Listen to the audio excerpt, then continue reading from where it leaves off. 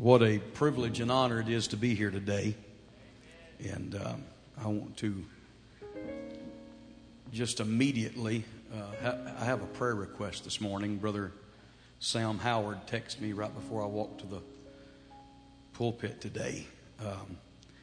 Many of you know that Brother Adrian Howard, his youngest son, was involved in a tragic accident. And in fact, his family's here today. They texted me right before service and asked us to have prayer because he was supposed to be released from the hospital today, and the doctors are worried about infection. And Brother Sam Howard, in my opinion, is one of the greatest evangelists on the field today. And I want us just to stop right now, if you would, and let's pray for this young man, Adrian Howard, and ask God for a miracle today. Would you help me do that? Jesus, dear Lord, in your name, by the power of your blood and in the name of Jesus, God, it's in your name and it's by your blood that these things are done. In Jesus' name, in Jesus' name, in Jesus' name. In the name of Jesus, in the name of Jesus. Hallelujah.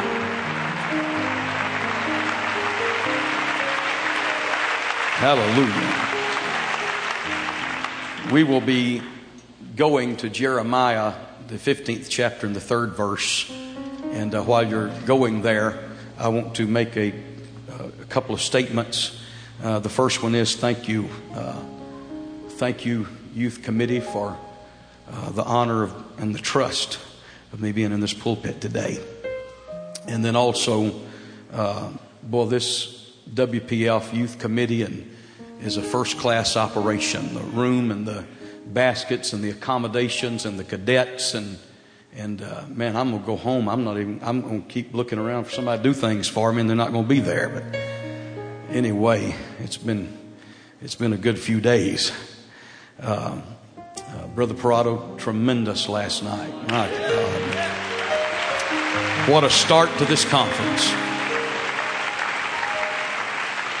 And then I can't wait to get out of the way and turn it over to Brother Young and Brother Jackson and Brother Urshan. In fact, I prayed for you men this morning and asked God to just anoint you on a level that you've never been anointed before. I feel like this is a very, very important year. I don't know why. I feel an urgency this year. It's got a different feel to it. I believe we sit on the very precipice of the return of Jesus Christ. I think there is a high possibility that this could very well be the last peak conference that we ever have. That when we gather again, we're shouting on the hills of glory. Hallelujah. Hallelujah. I'm going to read my scripture, but before I do, I want to tell you that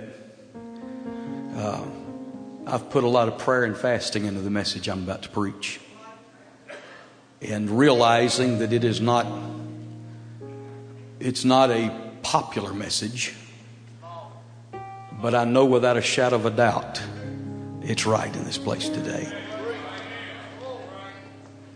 And if God will have his way, I will not be preaching to the majority of you here. Well, you know what I am going to be? I'm going to be preaching to everyone. But I believe without a shadow of a doubt, God's going to pinpoint some particular young people in this place today. And for you, you're going to be called a little deeper. Hallelujah. God's going to do something special. God's going to reach today. You know, God knows He knows how to do it.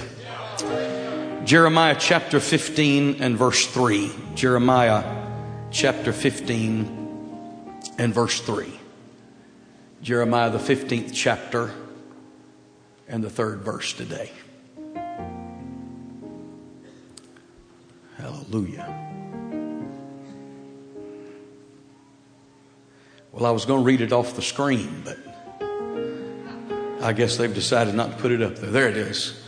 And I will appoint over them 4 kinds, saith the Lord. The sword to slay, the dogs to tear, the fowls of the heaven and the beasts of the earth to devour and destroy. Verse 4.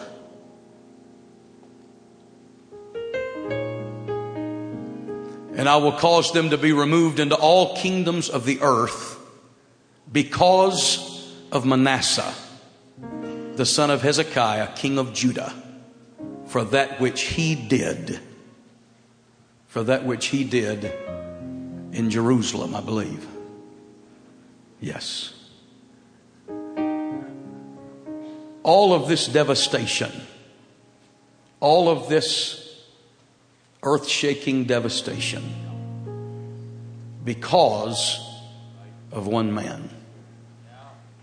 A people in a land is ripped apart, it's destroyed. The devourers come from 4 different directions. And it's all, this destruction happens on what seemingly would be innocent people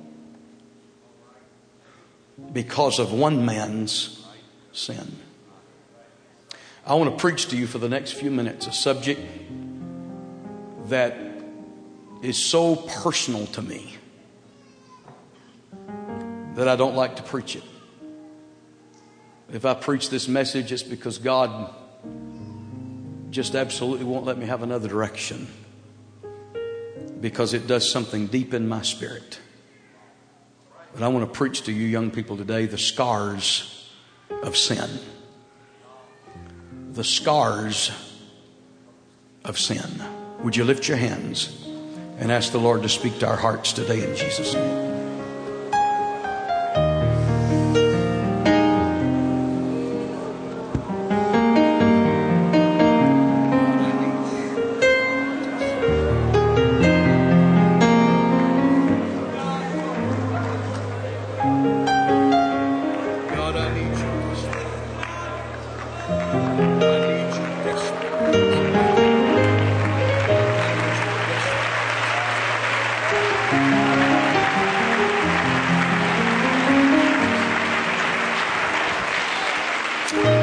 Hallelujah. God bless you. You can be seated. I want to start this message with a proclamation and an announcement. And that is the fact that I am not doing what I'm doing. I'm not living for God because I am afraid of being lost. I'm not living for God today because I am fearful of going to hell. I'm not doing this because I like the Sunday school department. I'm not doing this because I like to sing in the choir. Hallelujah. I'm not doing this because I like the youth group that I'm a part of. I am doing this today because I love Jesus Christ with everything that is within me. From the top of my head to the sole of my feet, I am in love with Him.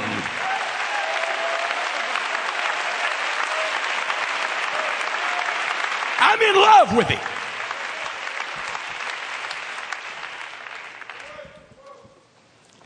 I must tell you that I am fully convinced, standing here today, that if there was no heaven, and I know that there is, and there was no hell, and you better never forget that there is.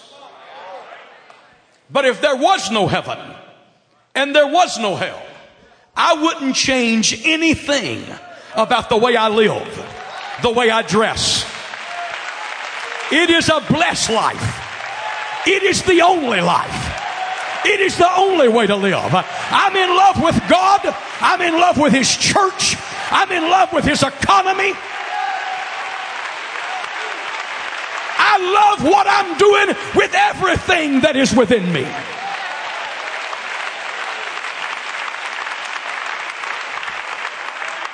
Please be seated. But with that in mind,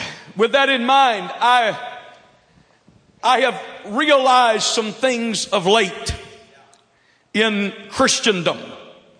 Maybe not in the apostolic movement, but in Christendom as a whole.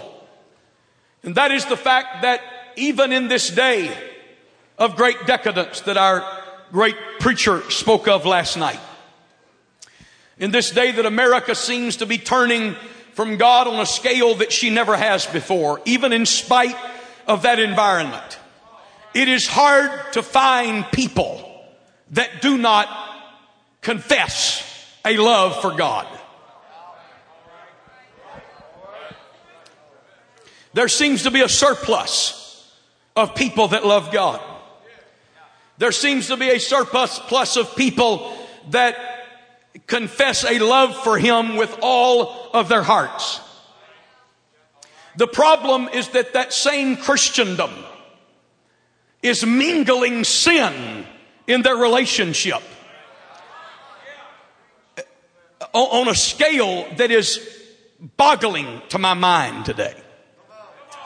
It is mind-boggling the things that people can involve themselves in while still professing a deep love for Jesus Christ, a deep love for God's church, a deep love for Christianity. And so I want to preach today. And in this preaching, I want to preach with a deep compassion. From a young man that was raised in Pentecost and I'm almost maybe going to preach my testimony a little bit today. Not necessarily, but I do have a testimony. And I want to preach to you today because of the fact that this thing of living for God has got to have a second dimension to it. I want to announce to you today that you can't only profess or confess a love for God. You have also got to have a deep hatred for sin.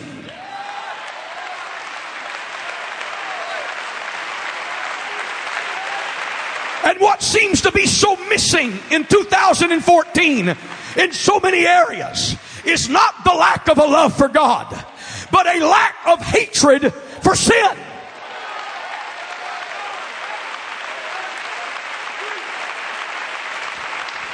Can I tell you today that a battery has two posts. It has a positive and a negative. And as much as we think that positive side is important, I'm going to tell you, sugar, that car won't crank if that negative post is unhooked either. And it takes both to drive the engine of relationship. In fact, I want to announce to you that your love for God can only be as deep as, it can only be as powerful as, and only equal to your hatred for sin. If you don't have a deep hatred for sin, then there's something wrong. There's a shallowness to your love for God.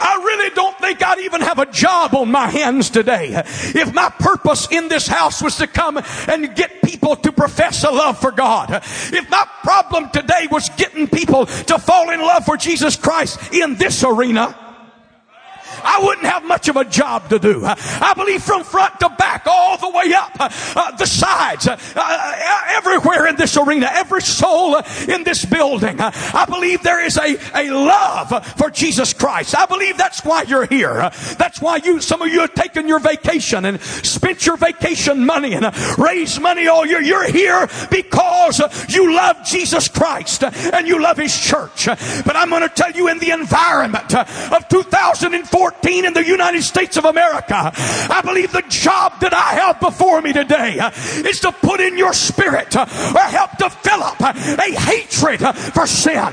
When you walk out of this building, I want you to hate sin on a level that you've never hated it before.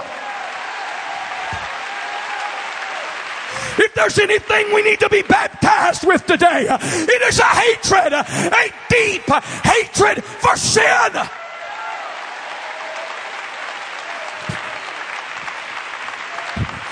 One writer said it this way, speaking of the apostolic movement.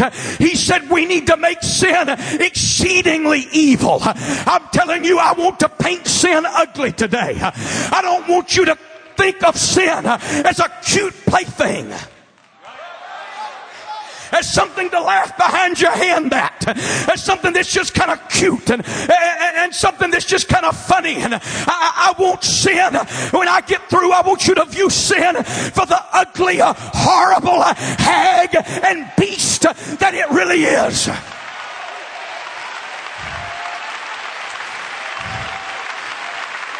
Sin is a horrible thing. Sin is an ugly thing. Sin wants to rip your home and your family and your life and your future apart.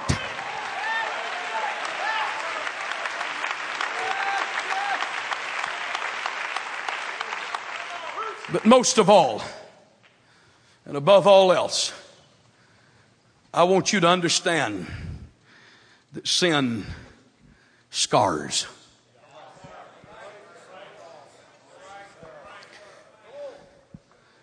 Sin scars. And it scars deep.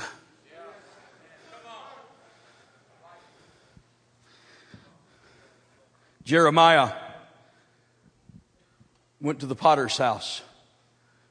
And the Bible says that the vessel was marred in the hands of the potter. And we get the indication that whatever area would not yield was taken out. And it didn't say that he started over to make it again. It says he started over to make it again another vessel. Sin scars. It scars to the point that it appears from that story that you can no longer be the original vessel, but it's made again another vessel. I want to preach to you about the scars of sin. The reason I have such an intensity today is because I'm preaching to young people. I'm preaching to people who the canvas of your life, most of you by and large, even though you may think that you've taken some hits, by and large your canvas is still beautiful. Your canvas is still empty. Most of you, only 10% of your canvas or 15% of your canvas has even taken marks or color yet. And I want to preach to you while your canvas is still empty. And I want to put in you a hatred for sin. I know you love God. But I've come with a mission from the throne today to get you to hate sin and despise sin on a level that you never hated it before.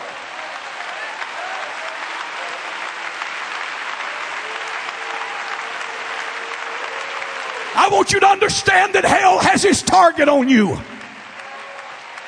Sin wants to mar you in the hands of the potter as God is trying to work with you and God is trying to form you. I'm telling you, sitting before me today are apostolic evangelists and apostolic preachers.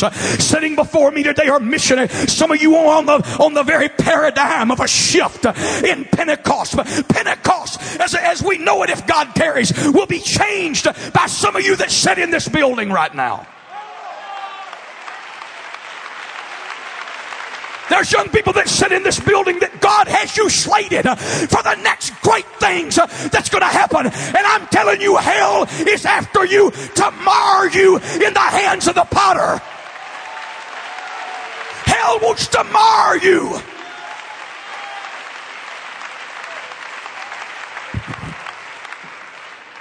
Be seated. I got a long way to go. And so I want to talk to you about the scars of sin. We live in an hour where billions of dollars have been spent over the last number of decades to erase scars. I went online last night to update and make sure I was still correct. And today in 2014, according to one of the leading plastic surgeons in the world, he says on his website that scars cannot be erased. They can be diminished. They can be made to blend in with the skin and the tissue around them. But they cannot be taken away. They can be pulled into the hairline. They can be pulled down behind the clothing line to where others cannot see them. But the truth of the matter is, today I'm not concerned with what others think. I'm concerned about the scars that the carrier carries. That when the party's over and the lights are turned out and everybody goes home and they're just robing for bed that evening, they're again confronted with their scar. Scars are ever present reminder of past tragedy. When scars are seen, there is a flood of memories and pictures and visions and pain and heartache. Sometimes the face flushes with embarrassment when we remember the scar takes you back to the tragedy. It is the scars that are ever-present reminder. Scars is the thing that rips back the curtain. You see, there are things that goes on in our life that we're ashamed of. Things that we really wish we could pull a curtain on. We want to pull a curtain on that and pretend that was another person, another lifetime, another season. That was not me. That was someone else. I didn't do that. Just pull the curtain and ignore and pretend that it never happened. But it is the scar. It is the scar that jerks the curtain back. It is the scar that points its accusing finger and reminds you again, yes, it is you. Oh, yes, you're the one. Thou art the man. I'm preaching to you today, young people. I want to put a hatred in you for sin. I want you to understand that sin wants to scar you to the point that you can't be the vessel that God desires and wants you to be. Like the man, and I've heard so many stories. You see, I realized last night preparing for this, and I told my wife, I said, I could tell so many stories that I could take up my entire time allotted just telling stories of people with scars. But I'll mingle them all into one story and tell you that there's countless stories of men who, drinking and in a drunken stupor, loads their family in the car and belligerently drives off into the night until there's the crashing of glass and the ripping of metal. Later, they get full of the Holy Ghost and get in the church. Yeah. They want to pull a curtain. They want to pretend that's in another life. That's someone else. And I know right now, I'm with you, brother. We live in a day of people that don't hear messages anymore. They analyze them. And so I realize that I'll get criticism, but that's all right. Because they get in the church and they get full of the Holy Ghost, and we quote the scripture that our sins are cast into the sea of forgetfulness. But you see, sooner or later, a young couple in the church is going to come over for coffee, and they're going to pick up a photo album, and they're going to flip through the photo album, and there's going to be a picture of a beautiful little girl, and they're going to say, "Who's that? I didn't know you had another daughter." And that man's going to hang his head in shame. Because there's a grave out there in the cemetery. It's got fresh flowers on it.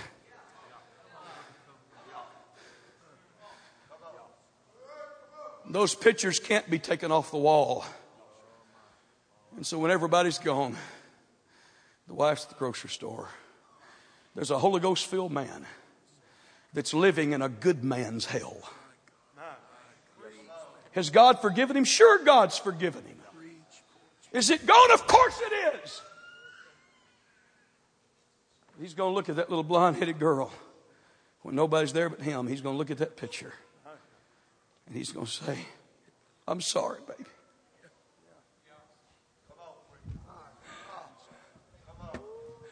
I am so sorry. And he's going to live with a scar.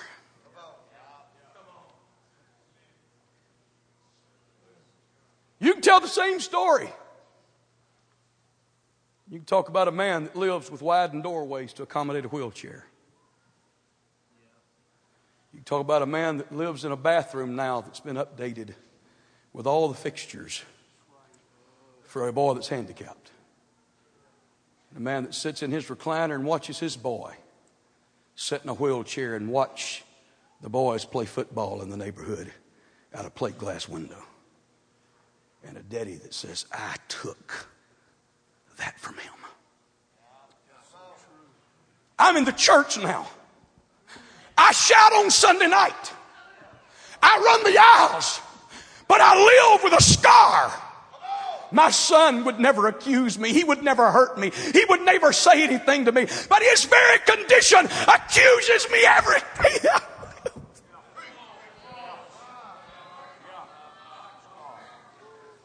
I want to come against a misnomer to young people with unpainted canvases.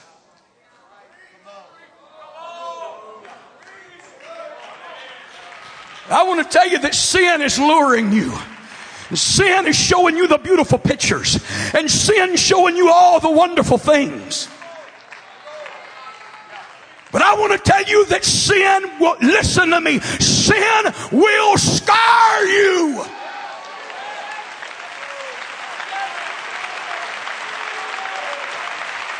It'll scar you. You'll live with it. This was the story of the man that I read in your hearing. My God, the clock is haunting me. I got to go. But the man that I read to you in your hearing, his name was Manasseh.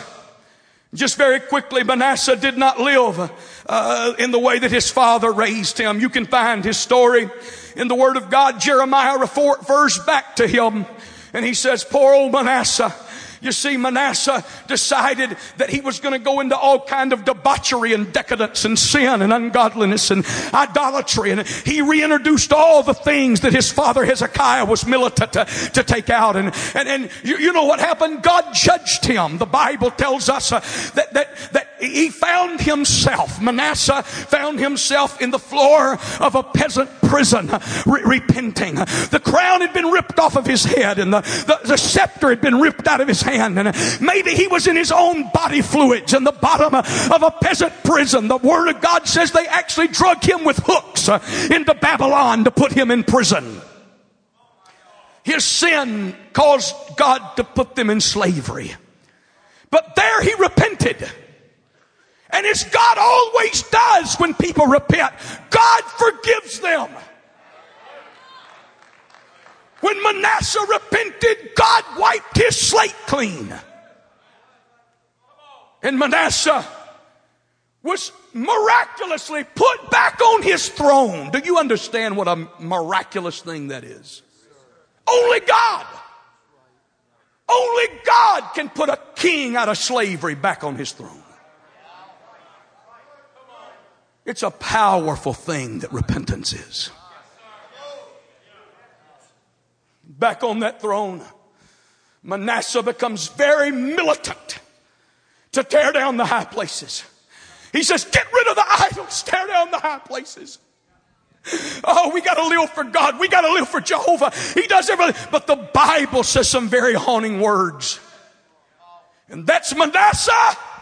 And I'm paraphrasing. But Manasseh, it's a lot easier to lead people into sin than it is to lead them out, isn't it? And Manasseh lived in what I want to term a good man's hell. I'm going to tell you what sin can do to you.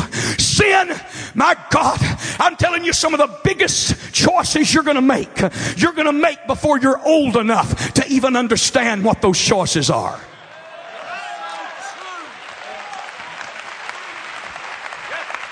Now I'm going to tell you what sin wants to do to you. Sin wants to make you live in hell while going to heaven. That's what sin will do. Sin will put you in a hell on earth while going to heaven.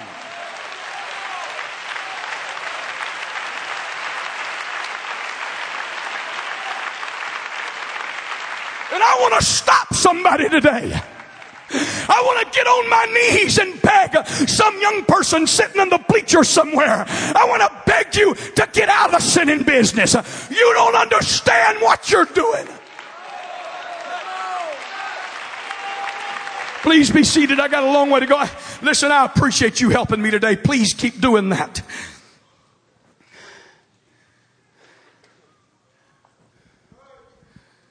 Manasseh had to live his life knowing, understanding that the people that he had led into sin were going to continue into that sin.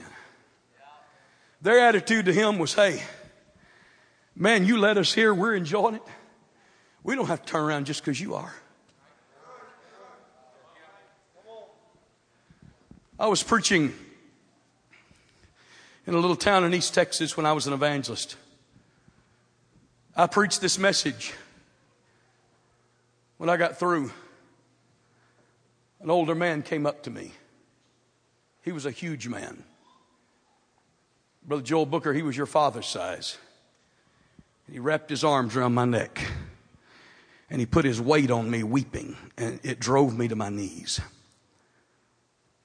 And as I knelt there on my knees with that man laying over me, he said, Brother Copeland, please preach this message everywhere you go. Preach this message in every church. He said, because you see, I was raised in this little church. And I married and started a family in this church. And I got offended at the preacher when my kids were small. And I raised them in the world. And he said, when they got up older, teenagers, I realized the trouble they were getting in. And I ran back to the church. I knew where the hope was. And I ran back to the church. And I got full of the Holy Ghost. And their mama got full of the Holy Ghost. And he said, but I couldn't turn my kids. I waited too late to turn my kids. He said, I got a boy that's an alcoholic. I got a girl that's a drug addict. He said, they're destroying their lives and there's nothing I can do about it. He said, Brother Copeland, can I ask you a question? He said, it's two-part. I got a two-part question. The first one is, how do you enjoy living for God when your kids are going to hell? And secondly, how will heaven be heaven to a man who put his babies in hell?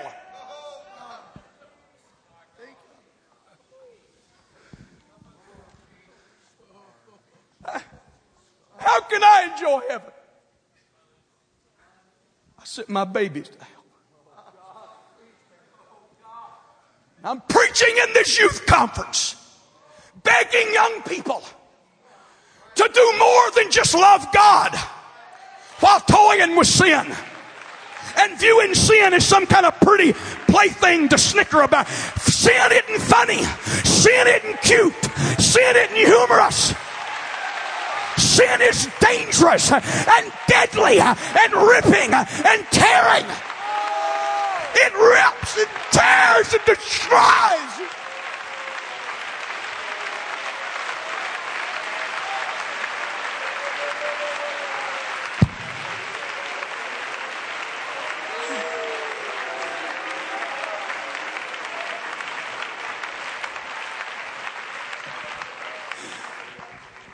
Be seated. Sin don't just scar you in the flesh. Sin scars you in the countenance. I'm going to tell you, sin scars your conscience. And sin scars your psyche. And sin scars your memory. And sin scars your reputation. In fact, the sin that scars your psyche literally morphs you into a different thing than you would have been.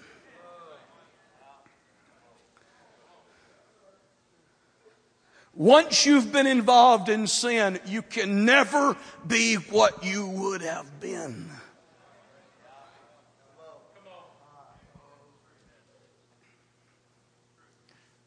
You're changed by the sin. Somebody said that how do you reconcile the Scriptures? You repent and your sins are washed in the sea of forgetfulness. You repent and you come, let us reason together. Though your sins be as scarlet, they shall be white as snow. They'll be red like crimson. They shall. Brother Copeland, how do you reconcile that with Galatians 6 and 7? Be not deceived. God is not mocked. Whatever a man soweth, that shall he also reap. I'm going to tell you a truth today, that is going to shatter a misnomer that hell tells every young person that wants to live for God. I can't count the times I've heard the flippant spirit, well, I'll sin tonight and I'll repent tomorrow.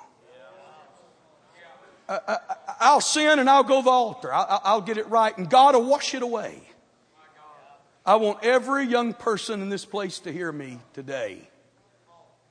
Repentance only takes care of eternity.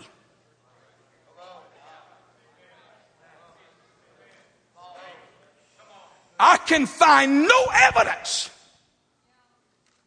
that repentance does one thing for this life.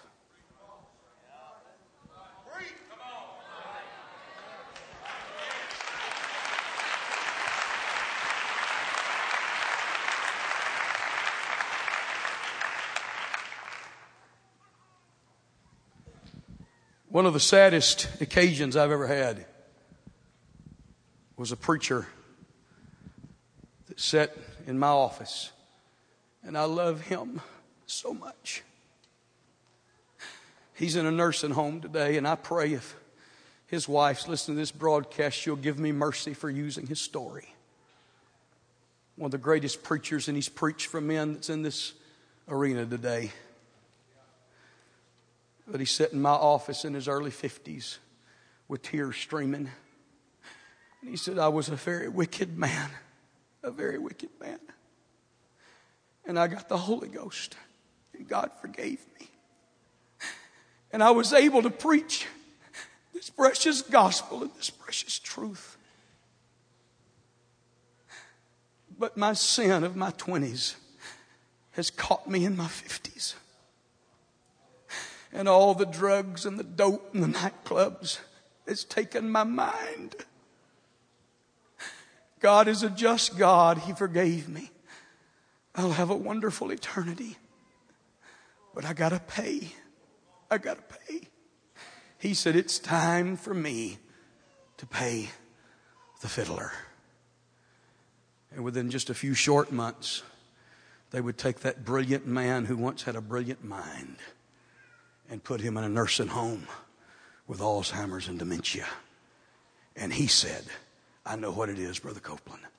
It's the drugs, it's the LSD and the marijuana and the lifestyle. Oh, it's quiet in this arena. But you hear me. Young lady, you can get pulled into a situation. I'm going to preach to you in mercy. You get pulled into a situation. And in a compromising situation, you can get talked into things you really don't want to do. But the situation, do something. The minute it's over, regret it and run to an altar and say, God, wash it, forgive me, cleanse me. My God, wash me, God. But if the seed of a child has been planted in your womb, you can't repent enough to not have that baby.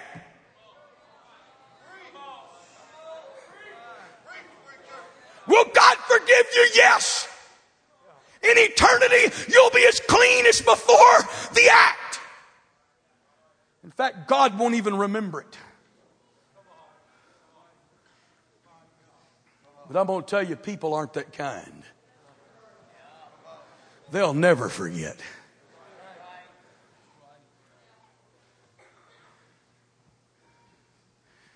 And if you live to be 80 years old and God gives that child longevity, it don't matter where that daddy winds up.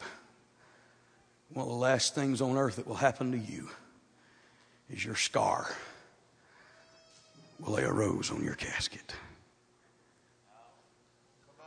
It will live with you the rest of your life.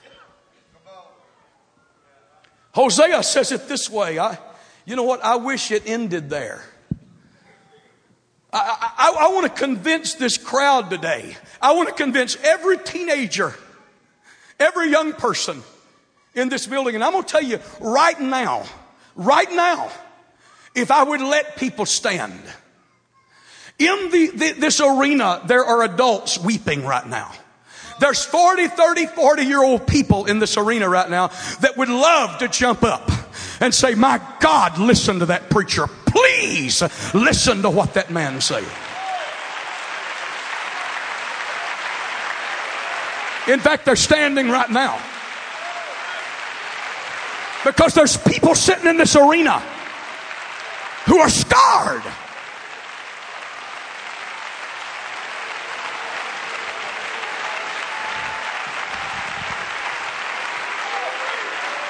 God, get off it.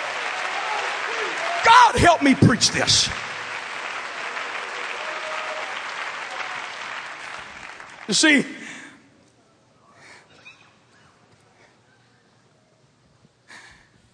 see, here's what Hosea said. Hosea said, you sow the wind and you reap the whirlwind. Hosea 8:7. What does that mean? It means you blow.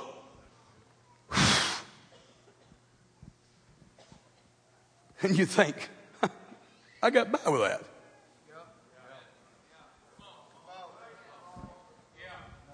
No return. So you just say, well, I'll do it again. Next thing you know, you get pretty flippant and you get arrogant, and the devil tells you you're the only human being on earth that can sin and get by.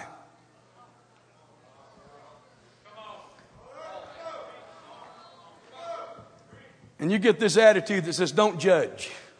Don't judge me.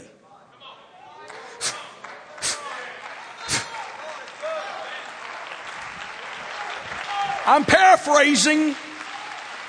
paraphrasing, but one writer said it like this. He said, because judgment for sin is not executed speedily, men set it in their heart, I'm getting away with evil.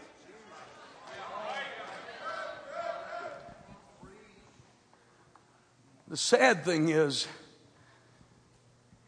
God's laws are very patient. They grind so exceedingly slow that sometimes it's in those precious, beautiful children that you love so much that you realize laying in your bed one night weeping, I'm paying.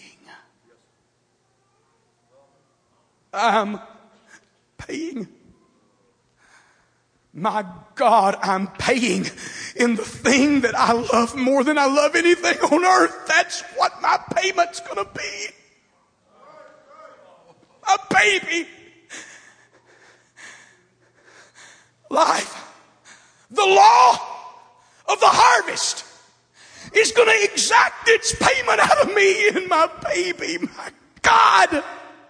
How bad is this going to be? And you puffed. And what you get back is a Cat 5 tornado that seems to be determined to rip and tear everything that you love away from you and out of your life.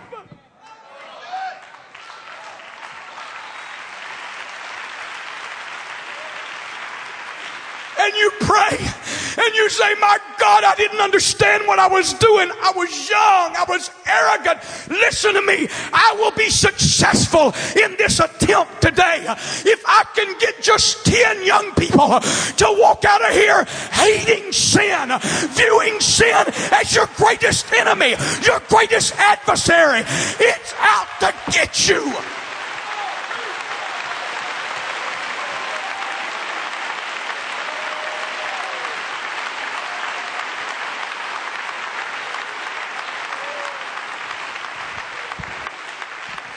And so, sin scars you in your body. Sin scars you in your mind. Sin scars you in your conscience. Essentially, you sin and you pay for it times 10. None of you can afford sin. David, one of the wealthiest men on the face of the earth that ever lived, could not afford sin.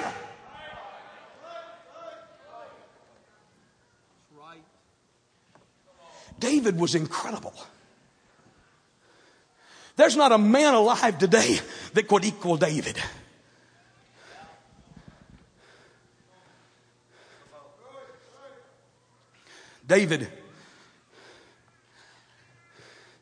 David marshaled some of the greatest armies that ever marched on earth. He was a soldier. He was a warrior. David could take a bear and just rip him apart with his hands. David could take a lion and reach in and grab him by the tail and jerk him inside out.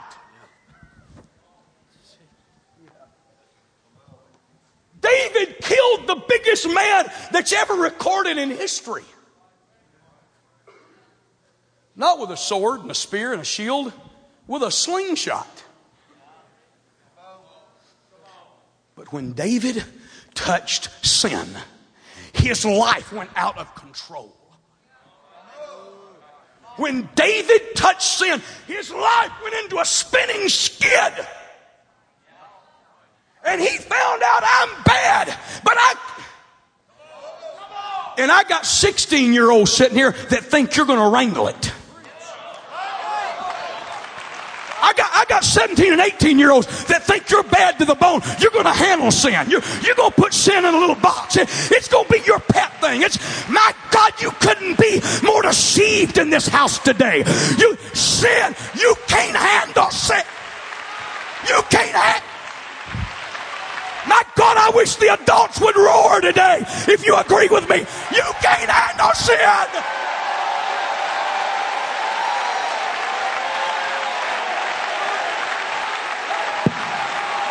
I want to convince somebody today to get out of the sinning business. Get out. Get out. Be seated. There's young ladies here, and I gotta hurry. I'm rushing to a close. But there's young ladies here today. I'm telling you, you need to cut it off with that worldly guy before you leave this conference house today. Cut it off. Take his name out of your contacts. End it now. I'm talking to a lady. My God, I'm talking to a young lady in the Holy Ghost right now. I'm telling you, end it now. Now. You can't handle what you're up against.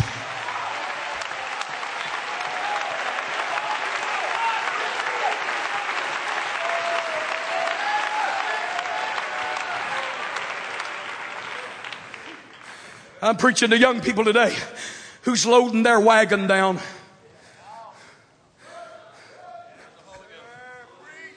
You're loading your wagon down. You know what sin's like? You listen to me. Sin is like releasing homing pigeons. And there's young people that release them and they watch.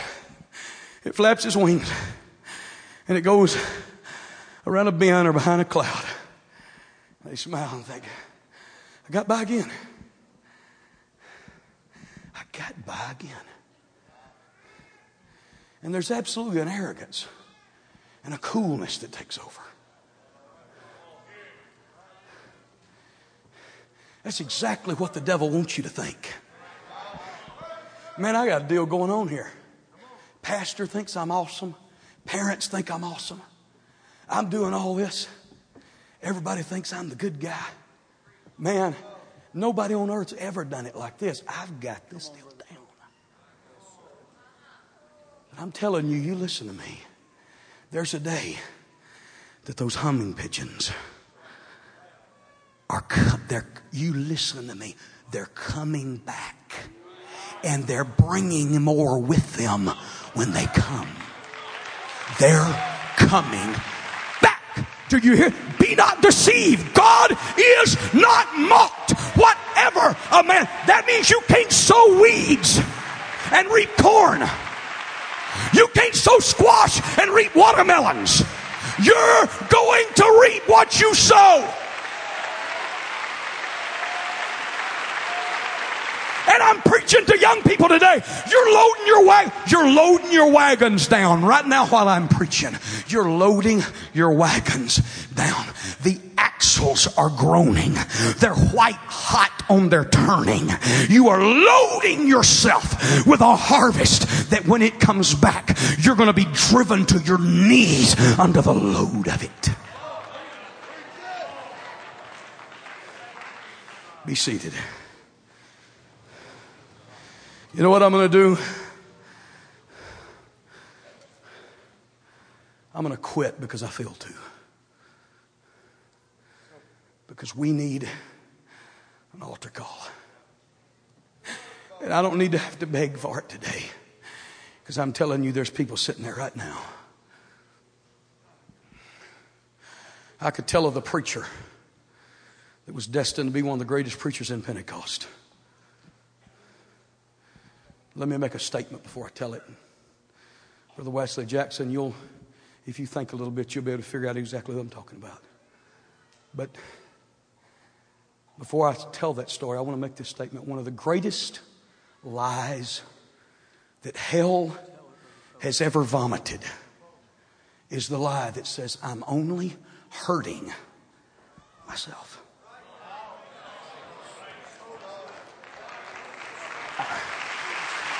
I read to you of a man.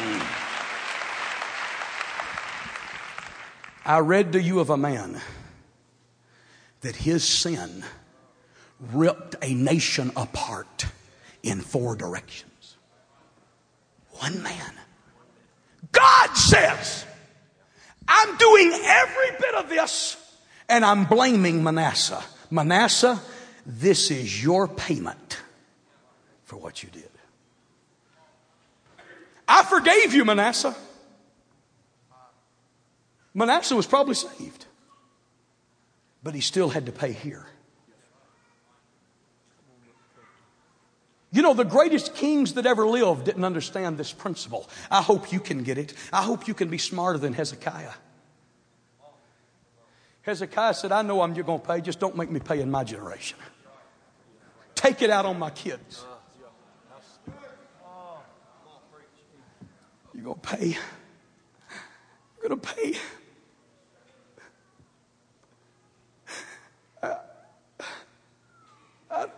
I don't say things like this lightly. But I'm telling you, this message is a prophecy to a young lady that's sitting here today. I'm telling you in the Holy Ghost. I wish I knew who you were. If you don't heed this today, in a couple of years, this message will haunt you. This service will haunt you. You will wish 1,000 times you could lay in this altar and turn things from the direction that your life went. I'm trying to salvage you today. I'm telling you, God has stopped a conference with hundreds of people to reach you. You can't afford what you're doing. You know what? Right now, I wish if you're a prayer warrior in this house, I wish you'd start praying for this altar call. I wish someone would start travailing right now. I'm telling you, I've preached to young men.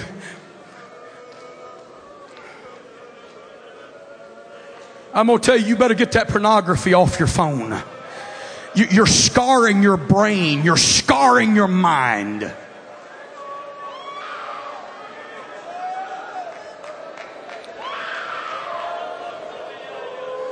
Listen to me just a minute. Listen to me just a second. I'm going to give the altar call momentarily. Keep praying, prayer warriors, please. Under your breath, keep praying. I could tell about the Pentecostal preacher that lived a terrible life of sin before he got in the church. In his body lay the remains and traces of all kinds of opiates and drugs. He married a beautiful little girl that was in my youth group. Beautiful girl. I called my mother yesterday to make sure this story was correct. She gave tongues and interpretation in church. I can remember her, prayer warrior. She was spotless, lily white. She married this evangelist that had a history. God forgave him. He preached the gospel. But the remains of those drugs affected their two babies. Both of those children have had numerous surgeries.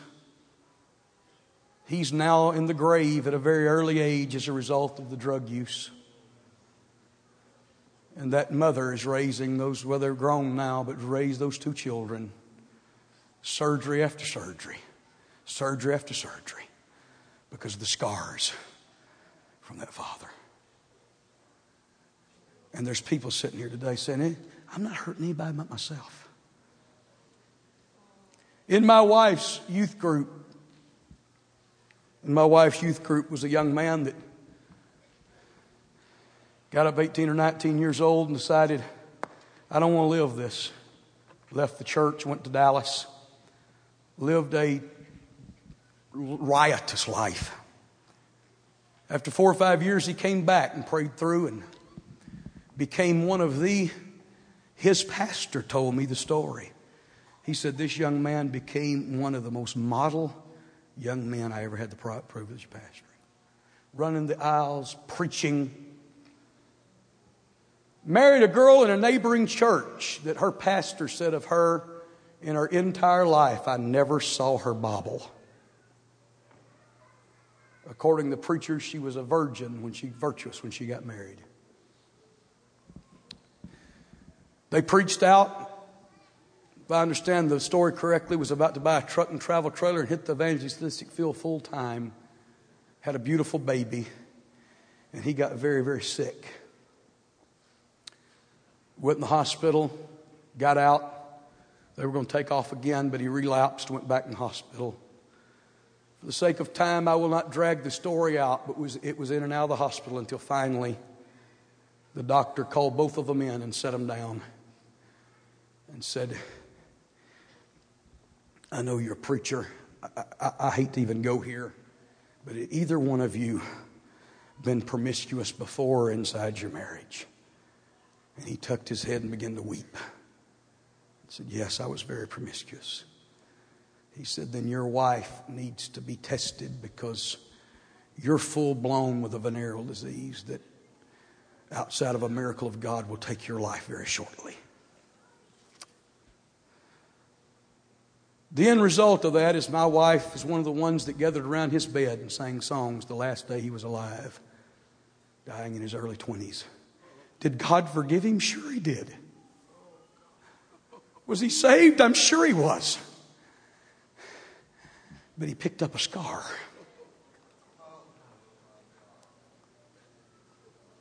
Picked up a scar. And that young lady that was virtuous, and her pastor said never bobbled. The last we heard, her and her baby were both in the hospital with full-blown AIDS and very close to the door of death. She didn't do anything except marry a guy that had a price to pay with sin.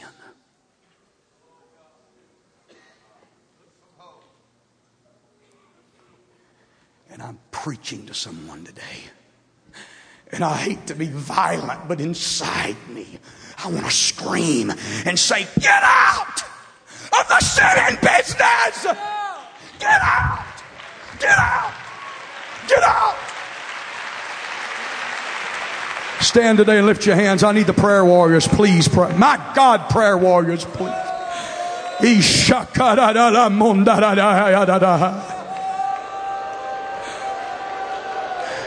I'm telling you, I preached a prophetic message. I have preached a prophetic message to somebody. I have preached a prophetic message to somebody in this house. I have preached a prophet. I'm telling you, there's young people in this house. There's young men. I've preached your story. If you don't repent, I've preached. Listen, I know you love God. I know you love God, but you better hate sin. There's young people that need to come running. Come on. There's young ladies that need to come running. There's young men, you need to push your way through the crowd. My God, push people. Get violent to get in this altar. And don't pray till you feel better. Don't pray till your conscience eases. Pray until you shake sin off. Pray until you rid yourself of the shackles of sin. Come on, I need to hear some adults in this house. If you're in this house and you're scarred, if you're in this house and you know what I've preached, lift your voice. We need to hear the mothers of Zion today.